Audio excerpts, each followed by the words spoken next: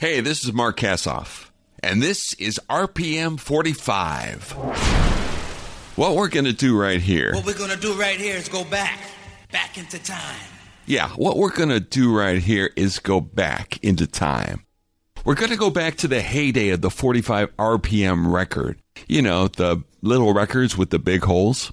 We're talking about the 60s, 70s, and 80s. We're going to talk to some of the artists that had big hits back then. Some may have had many hits, others might be called one-hit wonders. But as someone who programmed top 40 stations back in the day, I know we could get 100 new 45s in a week and only add 2 or 3 to our playlist. So every hit is a huge achievement, and we're here to celebrate the achievers on RPM 45. First of all, I'm talking to Russ Giguere. That's me. And I said it right, didn't I? Yeah, you did. I tell you, I am so thrilled to be talking to you today because cool. I was a huge fan of the association. You're not anymore? I am. I still am. Okay, that's better. And you know what? I'm from Chicago, and yeah. I was there at 2 of the events you talked about in your book, one of which was Ravinia. Yeah. Now, I didn't know that was the biggest crowd ever at Ravinia. And then I was also at the Opera House. Now, I didn't know. Oh, that was great, too. Yeah. Yeah. I didn't know that was one of 4 shows. Yeah, But I went to one of the shows. I don't know which one. I even think I saw you guys in the restaurant next to the Opera House before the show as I walked past. But when you guys did Requiem for the Masses in that place, that was just unbelievable. I mean, it was always unbelievable, but that was unbelievable. So I'm a huge fan. The group still does it. They added it a couple of years ago. They added it to the show again. Such an amazing song. They kick butt on it. They sing the hell out of it. That's great. Yeah, it was amazing. So, I mean, I had every album from the first until the Stonehenge album. All those. And plus the greatest hits because, you know, you need a backup when you're in your car, you know. That's right. So you guys, I had the most amazing harmonies, great songs, so versatile that you were able to rock out, but at the same time you could have these beautiful love songs. So I just appreciate it. Yeah. So much. And I appreciate Chicago, by the way, was like our second home. Is that right? Flat out. I know. I have a feeling I saw you one more time in Chicago, but I can't place it. So we used to stay in Chicago, and we'd play areas like there were within 100 miles. You know, we'd go out, we'd stay in Chicago, and we'd do 5 or 6 concerts around. You had a lot of fans, and I remember being on the beach. Oh, yeah. And you know, all the records were blasting Along Comes Mary, and it was just an incredible. That's the first time I heard Along Comes Mary. I was on the beach, and all the radios were blasting you guys. Yeah, so anyway, I mean, you know, 70 million records, 7 top 40 hits, 3 of them among BMI's 100 most played songs of the 20th century. I'm just honored to have you here. And listen, you wrote a book that I really enjoyed. And tell me, why did you write the book? What was your motivation for writing that book? I've read so many lies about the band. So I just wanted to put a straight version out so people had some idea of where we were coming from. You know, just the idea. We rehearsed for 5 or 6 months before we ever performed in front of anyone. Yeah, right. Just that is pretty rare. And we had this dyed-in-the-wool work ethic that we never discussed because we all had it. Mm-hmm. I didn't really realize it or even thought about it until afterward. It was something that we all had, and we all had it. It was very strong in all of us. Yeah, and you had a look that was unique as well.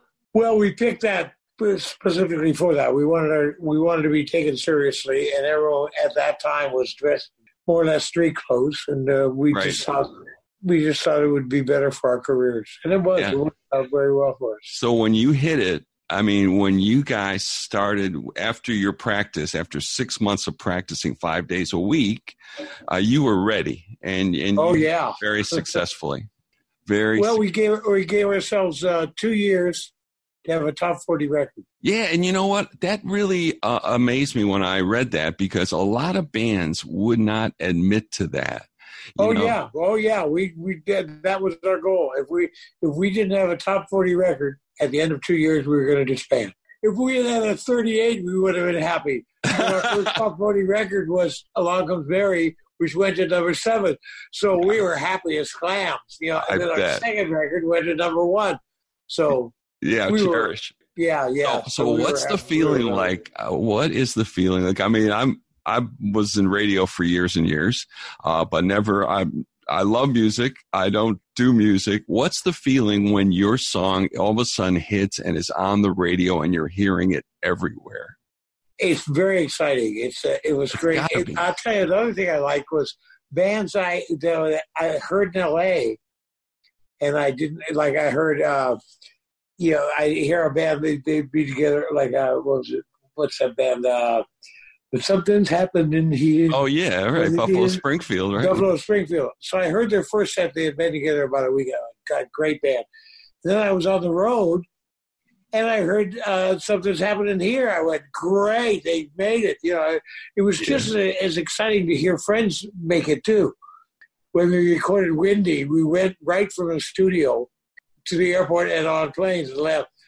So we were on the road, and we were listening to the radio. All of a sudden, Windy came on. Is that right? That quick? We were not. Well, it was. I think we had been on the road a couple of weeks, but we didn't know the song yet. We had never done it. We had never done it together. We had, done the instrumental and done the singing. And so we were listening to the song on the radio, and we were on our way to a sound check. So he said, "Well, we better add that song tonight." No kidding. And we did. Kidding. It was great. It was great. We just added it in the sound check. So you know what? I was wondering about that. Like when you recorded it and then you hear the final product. Oh, do you think to yourself, this is a hit? I mean, do you? Well, I'll tell you, with Windy, we knew it was a hit before. I'll tell you, we worked a long time on that record, so long that the tenor started wearing out. And so we brought in, as I say in the book, we brought in the ladies. We brought in my wife, Bertie, at the time. Yeah. Windy, the girl who wrote Windy, Ruth Ann Friedman, was there. But we brought in these ladies to help us with the very end of the song. Though are you talking about the lead vocals? No, just the tenor part. Oh, okay. Yeah, I'm thinking, because those are you guys on those vocals, right? You can't tell. Well, even the tenor parts are the guys, but the overdubs are the girls. Oh, okay. Yeah, are these 3 girls. Yeah, amazing piece of work. Yeah, it's a great. I've always been very proud of it. Yeah. So you were born in New Hampshire, but you moved to California pretty young. When I was 5, yeah. And you're a California guy. You live in L.A. right now, right? Yeah, I lived in San Diego from 5 to 19. And then when I was 19, I moved up to Pasadena and worked lights and sound, and I was hootenanny coordinator at the Ice House in Pasadena. And in those 2 years, I knew what I wanted to do. I knew I wanted to be a singer, but nothing scared me as much as being on stage alone with guitar. Yeah, that surprised me. So I knew what I wanted to do. So what I did was I did 1 hoot a month at the Ice House for 2 years. And I did 1 hoot a month at the Troubadour for 2 years. I knew Doug Weston. I had met Doug Weston before through Bob Stay, the guy who managed the Ice House. And I did 48 sets, and I got over my fear. No kidding. 48 cents. 48 cents ought to do it. That's right. And you were really involved in the folk scene in LA. Oh, yeah. I love folk music. Yeah, I do. I still do. Yeah. And so there's this group. The association came from a group called the Men. Oh, yeah. And the Men was a big group, apparently. I knew the story, but not all of it until I read your book. Well, the lead singer for the Men, Barry Maguire, had just left the Christies. And so they got the lead singer of the Men and brought him in to replace Barry. Mm-hmm. And so Jules Alexander, our lead guitarist in the association, and Terry Kirkman, who played recorder and sang a lot of leads and wrote a lot of great tunes, came to me when I was working lights at the Ice House and said, "Russ, would you like to join our group?" The Man. I said, "Gosh, that's an awfully big group." And besides, I haven't heard you. So well, come out and hear us and, see what you think. So I came out and heard them. They were fantastic. They did a couple of songs for me. And a couple of guys in the band hadn't heard me, so I did a couple of songs for them. So I joined the band. And then within a very short time, we were at a rehearsal. And one of the guys had called a meeting, and we had this meeting, and the men broke up, and the association started the next day. Six guys, yeah. And not quite the same six guys. Not quite. Our tenor was later our major tenor was later replaced by Jim Yester. Right. Who was Jerry Yester's brother. I remember when we saw him at two different hoots. We saw him at a hoot at the Troubadour and a hoot at the Ice House. He was very good. He was just out of the Army, and as the line, you remember the line, just out of the Army and looking for his fun. He reeked of that. Is that right? He was just great. Anyway, so we had him out to the house. Four of us lived in a group house. And we had him out to the house. And I asked him, I said, do you sing as high as your brother? He says, I have 2 notes on my brother, 2 or 3 notes. Wow. Cool. Yeah, great. And his brother was Jerry Yester, who was in The Lovin' Spoonful. Well, he was in the MFQ at that time. Oh, okay. The Modern Folk Quartet, which was everyone's favorite group. I mean, the lights would come up when the MFQ was playing somewhere, and it'd be everybody who wasn't working was in the audience watching them. Everyone loved the MFQ. They were just a wonderful group. And then you got the 6 together. And that was the 6. Didn't Jules Alexander then leave at some point, and that's when you? Yeah, he left after the second album. Now, why did he leave? Why would he leave such a successful operation? He wanted to go to India, and he felt that we were going in a direction he wasn't sure about or whatever. But I remember riding in a limousine in New York and going, Jules, just hang with us a couple of years and then go. India ain't going nowhere. India will always be there. Right. So, but he had to go, and he left, and he came back and joined the group again. So it went from a 6-man band to a 7-man band. Yeah, Larry first joined the band. He was traveling with the band to learn the show, and Brian had a firecracker accident. He went to throw a firecracker out the window, and it stuck to his hand and blew his hand to meat. Wow. So that night, Larry was on stage for the first time with the band. Jules played the bass. Brian, who was our normal bass player, played the sling, the arm sling. The sling. and Larry played the lead guitar. So that was our first performance with Larry.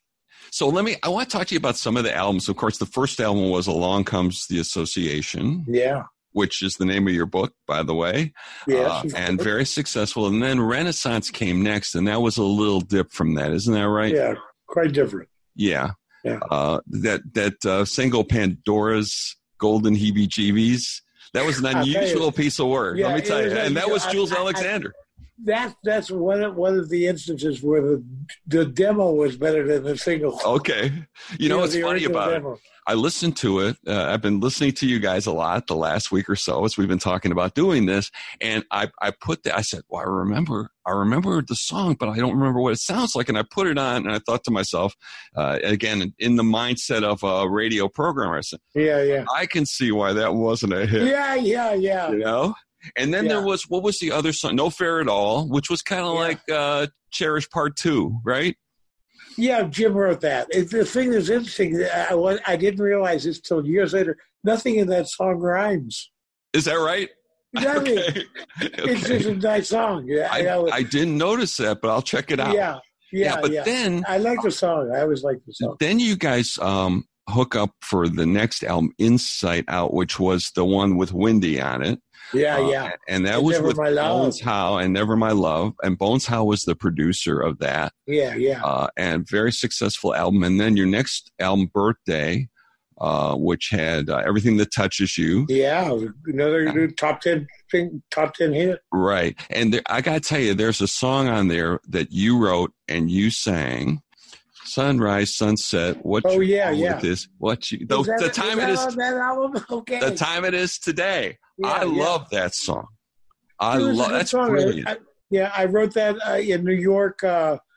My lady went downstairs to get a sandwich, and I wrote it. The time she went to get the sandwich, she came back. It seems very deep to me.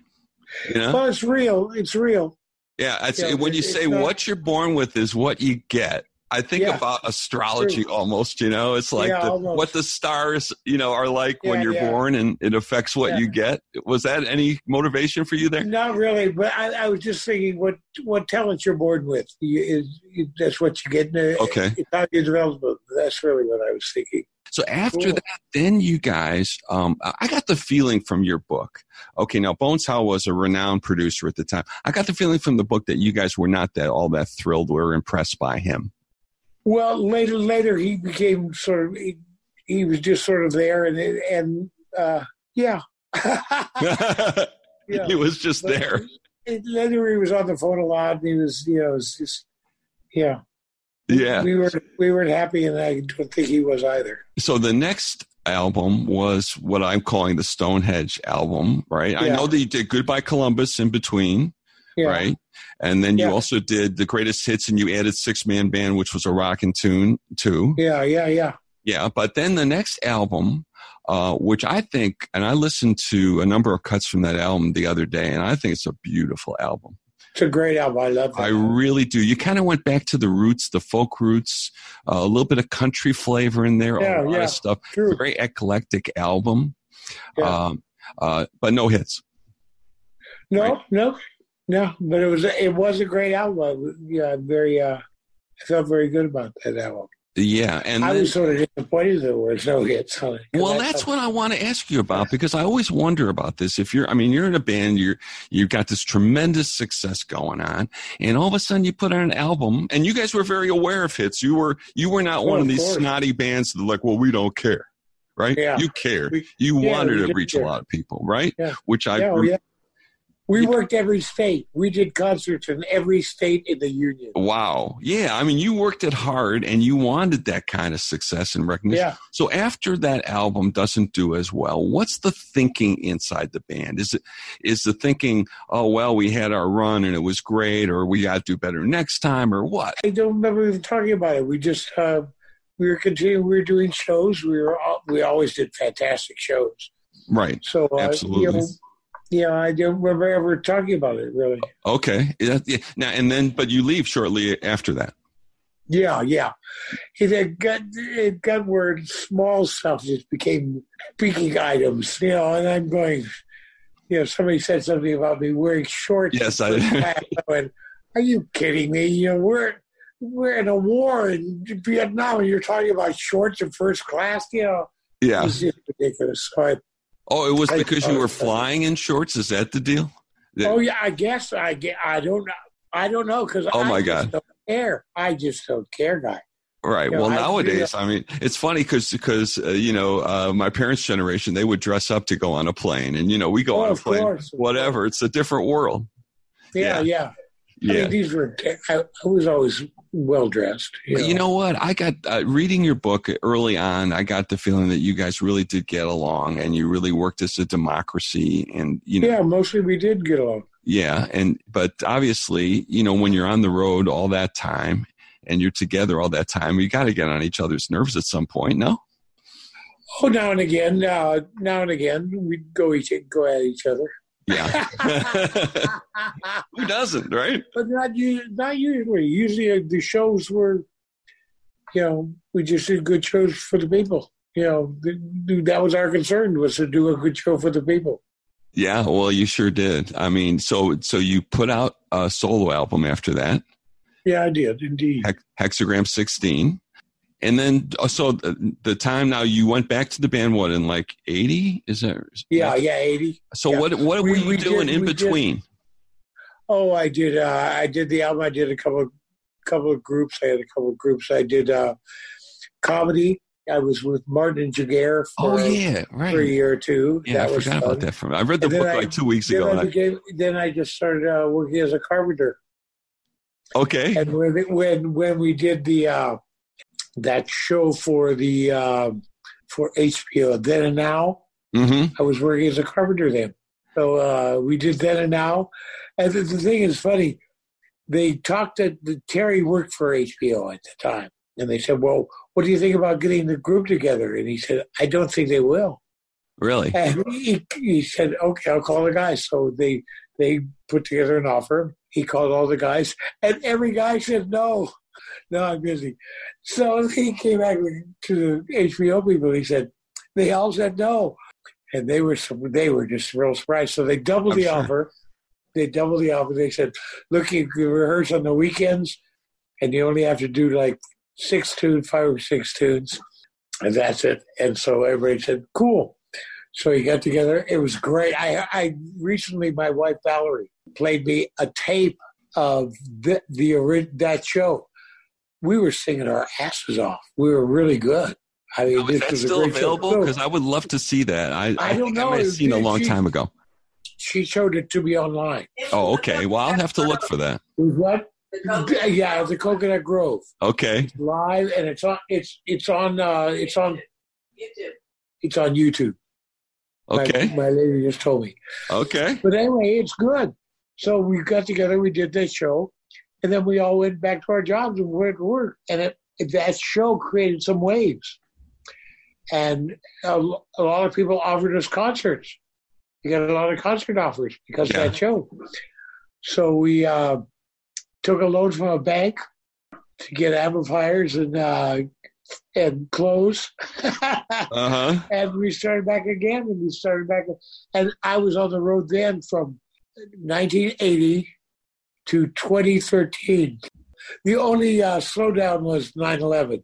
When 9/11 happened, we did the shows that we had booked, and then no other shows were booked. I actually went 4 or 5 months without work, which I have never done in my life. The group has never done that. It was real weird.